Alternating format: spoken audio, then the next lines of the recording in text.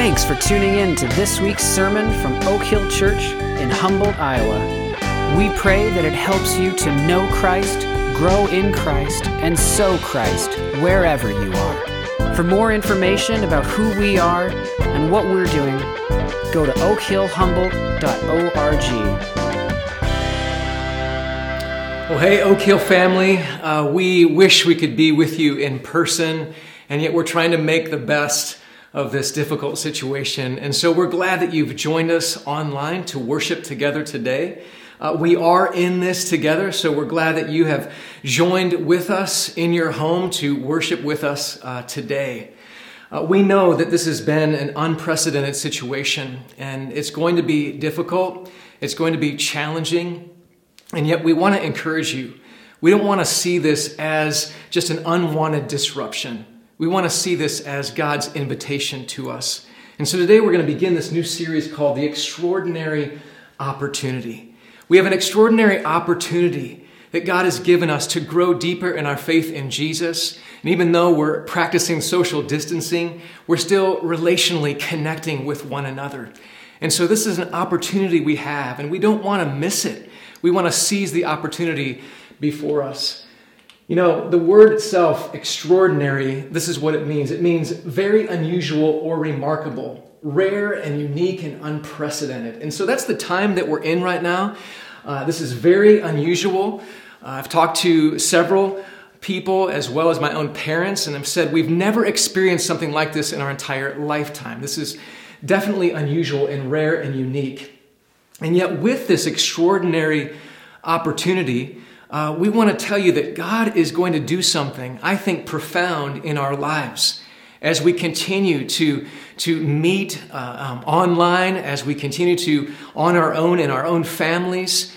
Just be ready to seize this opportunity that God has given to us. I love what Benjamin Franklin says. He says, out of adversity comes opportunity.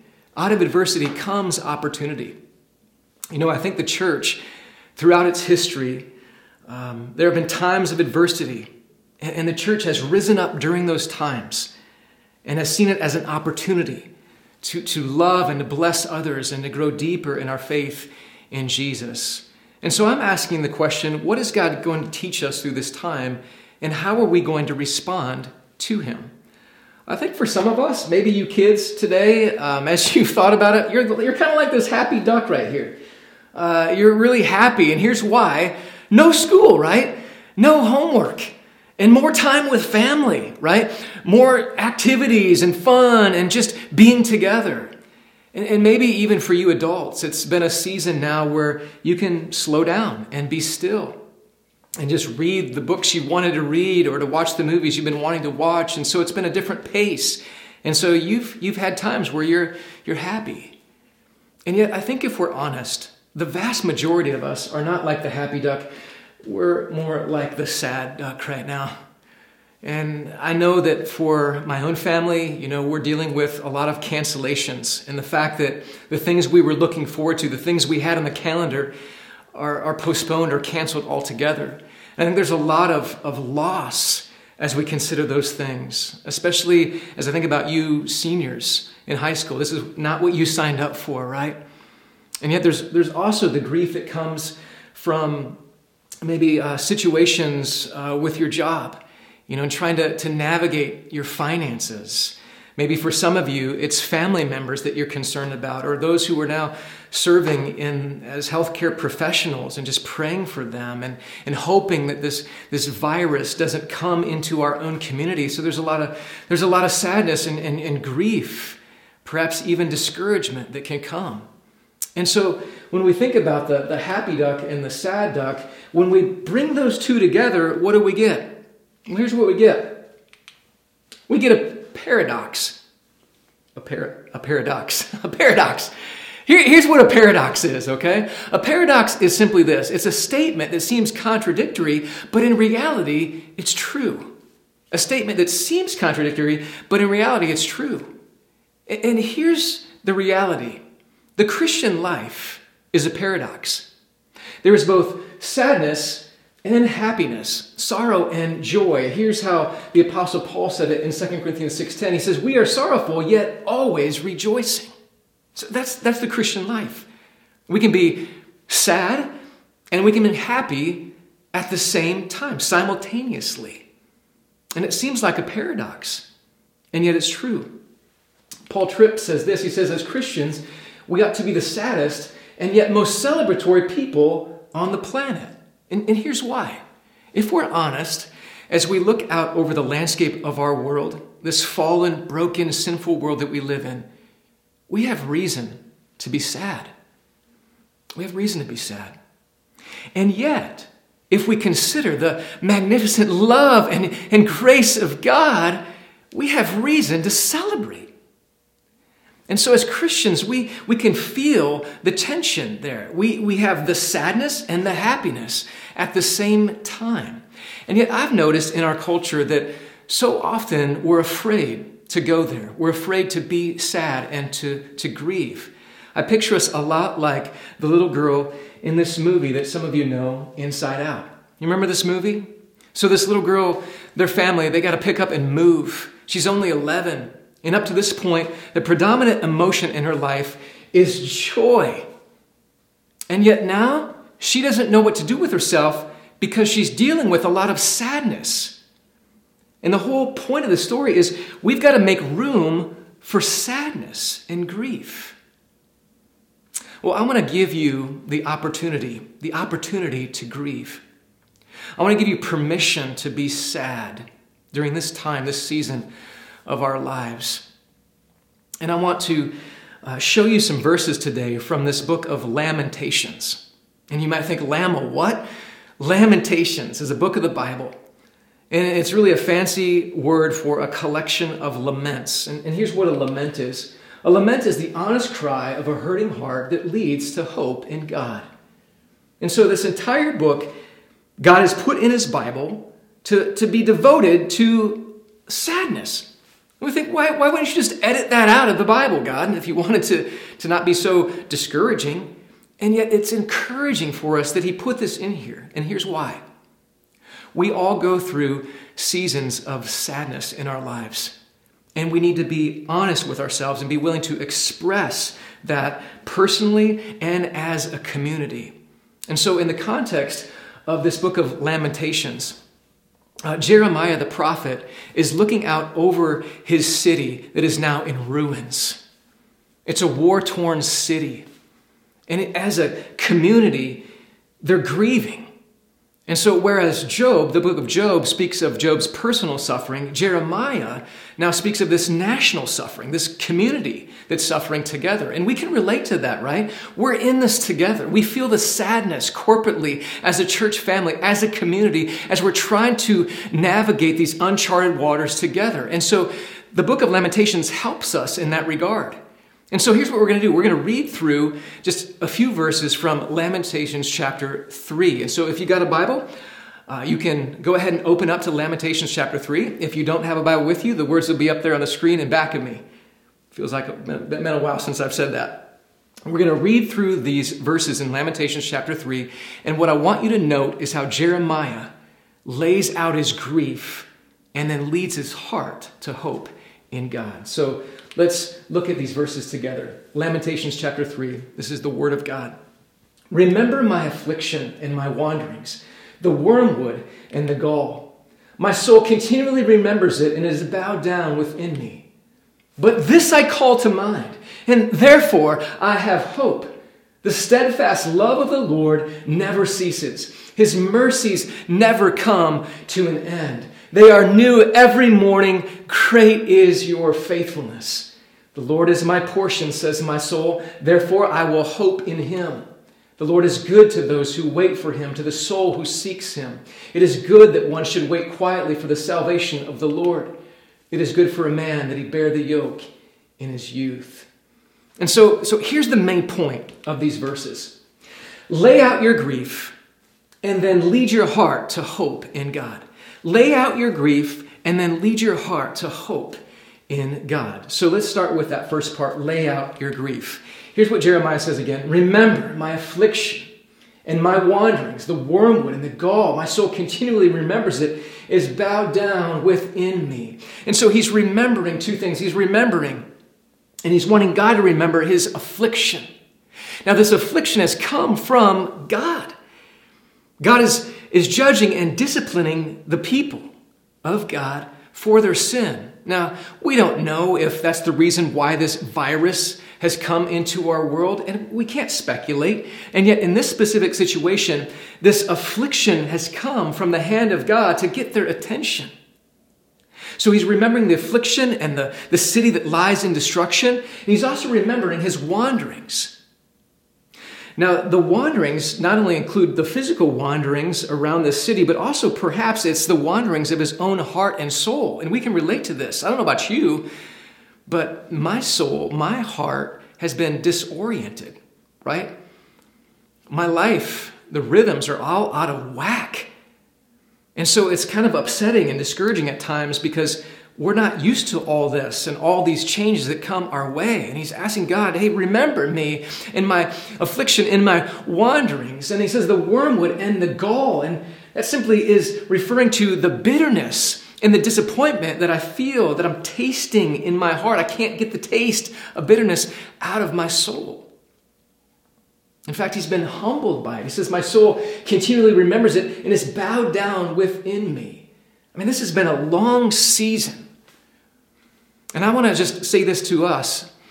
We got to be prepared for the long season ahead. I'm not sure if this is going to be just weeks. I think it might be months. None of us knows for sure. But as we prepare and ready our souls for that, may God humble us and do a work in us to just come with a soul that's ready to hear from him.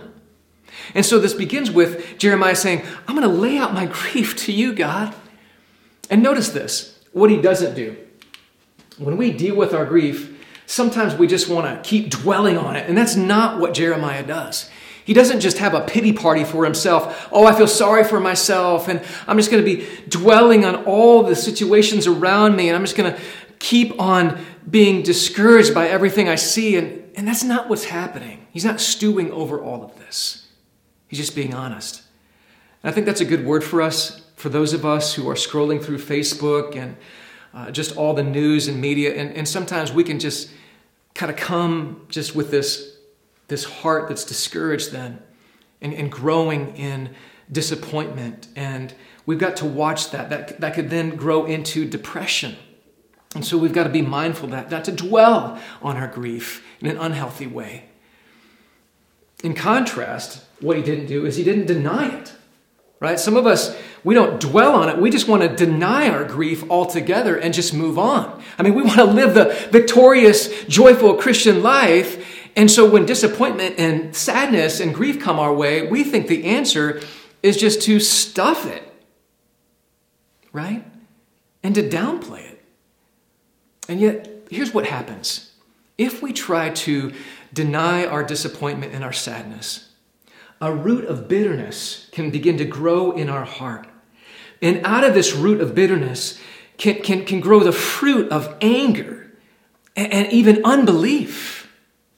And so we've got to be willing to deal with that seed of disappointment and sadness and not deny it, but to express it. That's what we need to do, to be like Jeremiah, to express these things to God, to lay out our grief before God and just say, hey, honestly, I'm dealing with grief here, God, with some of the things that have happened, these losses, whether small or big. I want to tell you in a raw and honest way that I'm grieving here. I'm sad.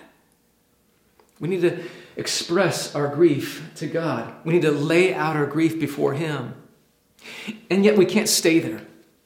The second part is we've got to then lead our heart to hope in God. And so what we're going to see here is a transition, a profound transition here in the Bible that Jeremiah makes here with one word. Watch what he says here. He says, but, even though I'm sad, even though I'm laying out my grief to you, God, but this I call to mind, and therefore I have hope. But this I call to mind.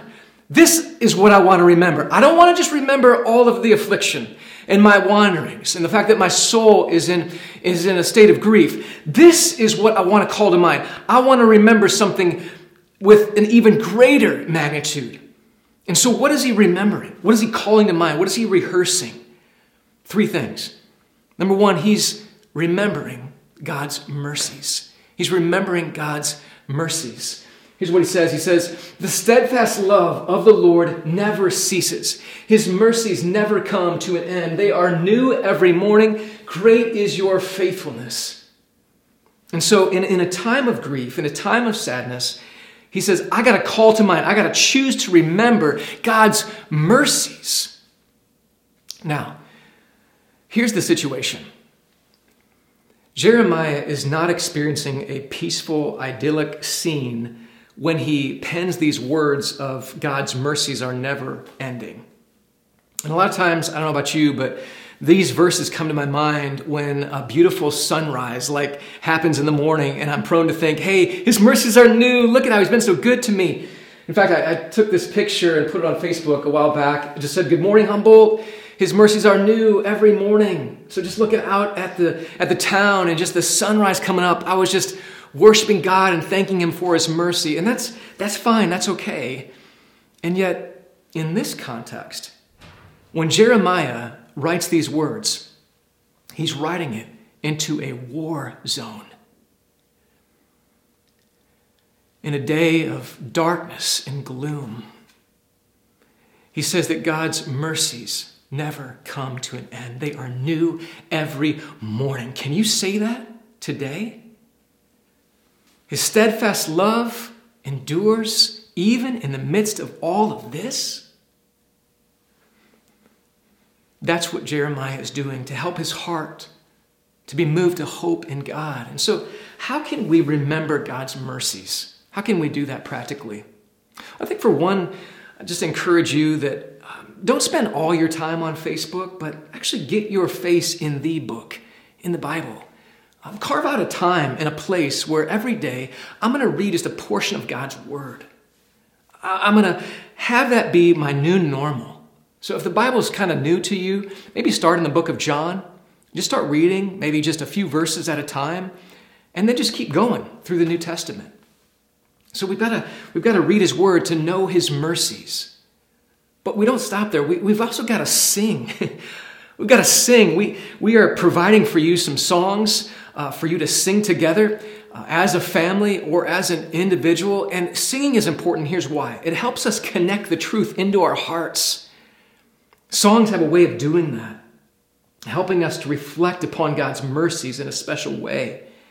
And so sing. Sing together. Sing out loud. Singing also has a way of, I think, silencing the enemy and his discouragements. We sing these things and they become more real to us as we give voice to the reality of God's mercies. So we sing together, and we remember his mercies.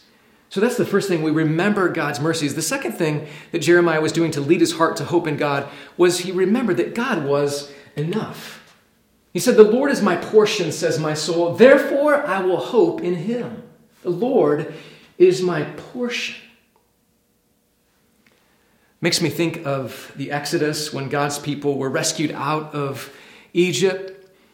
And then, as they were in the wilderness for 40 years, God provided for them manna, bread from heaven. Every day, this daily mercy, this manna from heaven. They had to trust in him in this time of testing. And I wonder if God's doing that in our lives today. In this time of testing, will you trust me with the manna that I give you, the mercies I give you every morning, that I'm your portion? And that even when things are being stripped away from our lives, that God is enough, that Jesus, you're enough. You're enough, Jesus. You're my portion, and therefore I will hope in you. You know, one thing is guaranteed, that when you wake up tomorrow, 100% guaranteed, if you're a Christian today, there will be new mercies waiting for you. I've seen it on Facebook, heard about it even in our little sphere of friendships here, that there are several of you and several of those in Facebook land who are actually trying to decorate their houses for Christmas. To bring about the Christmas cheer as they're kind of in this gloomy time. And that's okay if you want to do that. But if you don't want to do that, here's the deal. Every morning when you wake up, there are brand new mercies, gifts for you to unwrap of God's grace and his love, just waiting for you, waiting to help you throughout each day. So remember that he is enough. And then thirdly, remember, he's doing something in the waiting.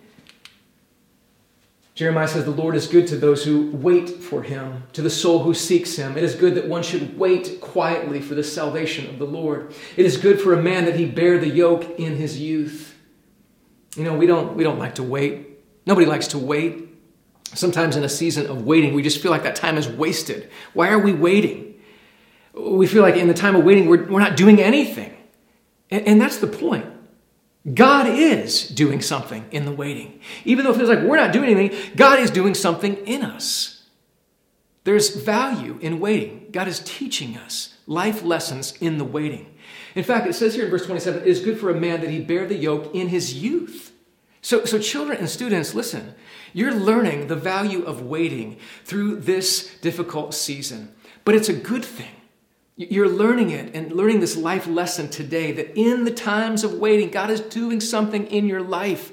Let him teach you in this season of waiting.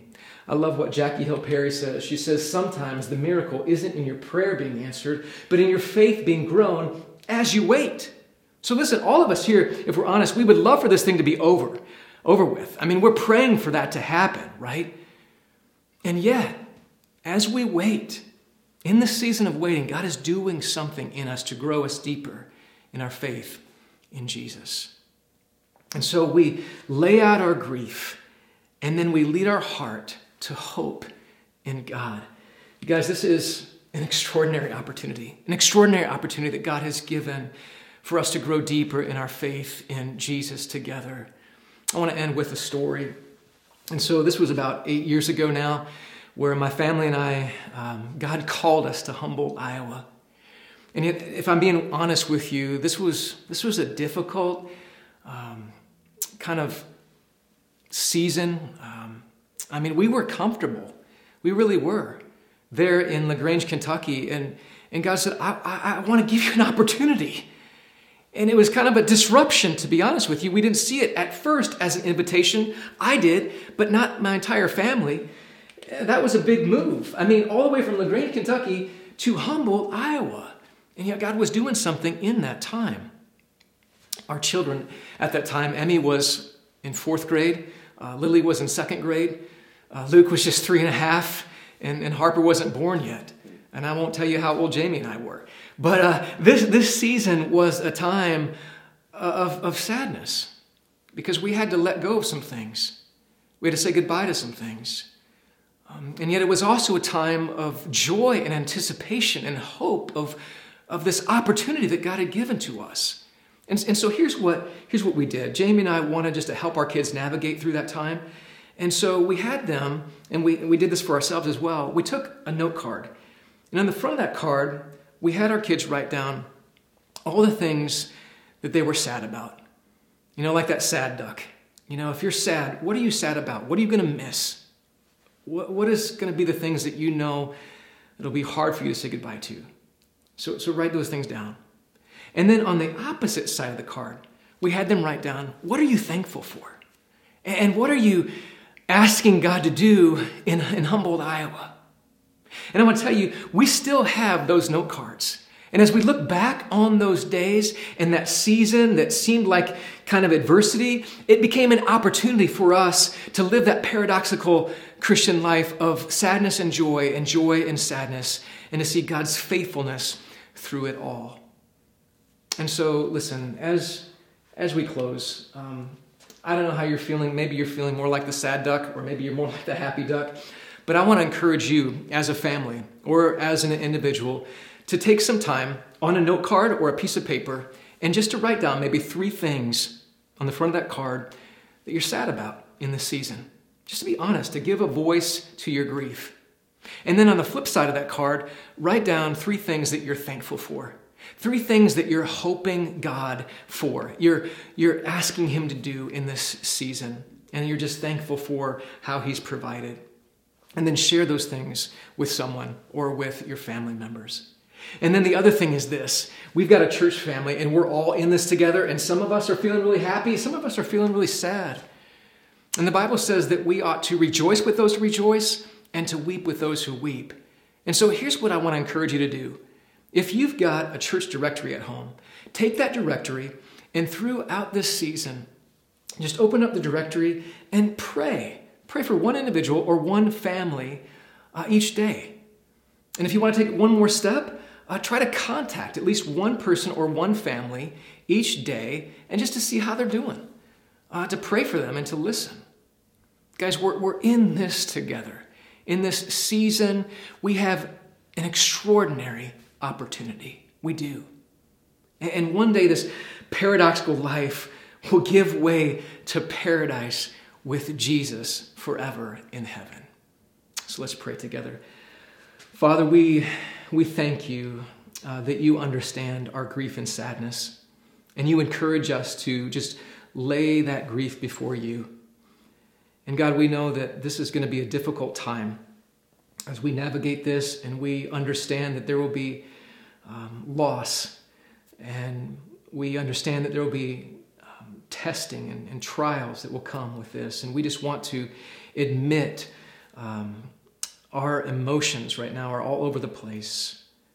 And God, we also want to lead our heart to hope in you, God, to remember your mercies. They never cease. They are new every morning.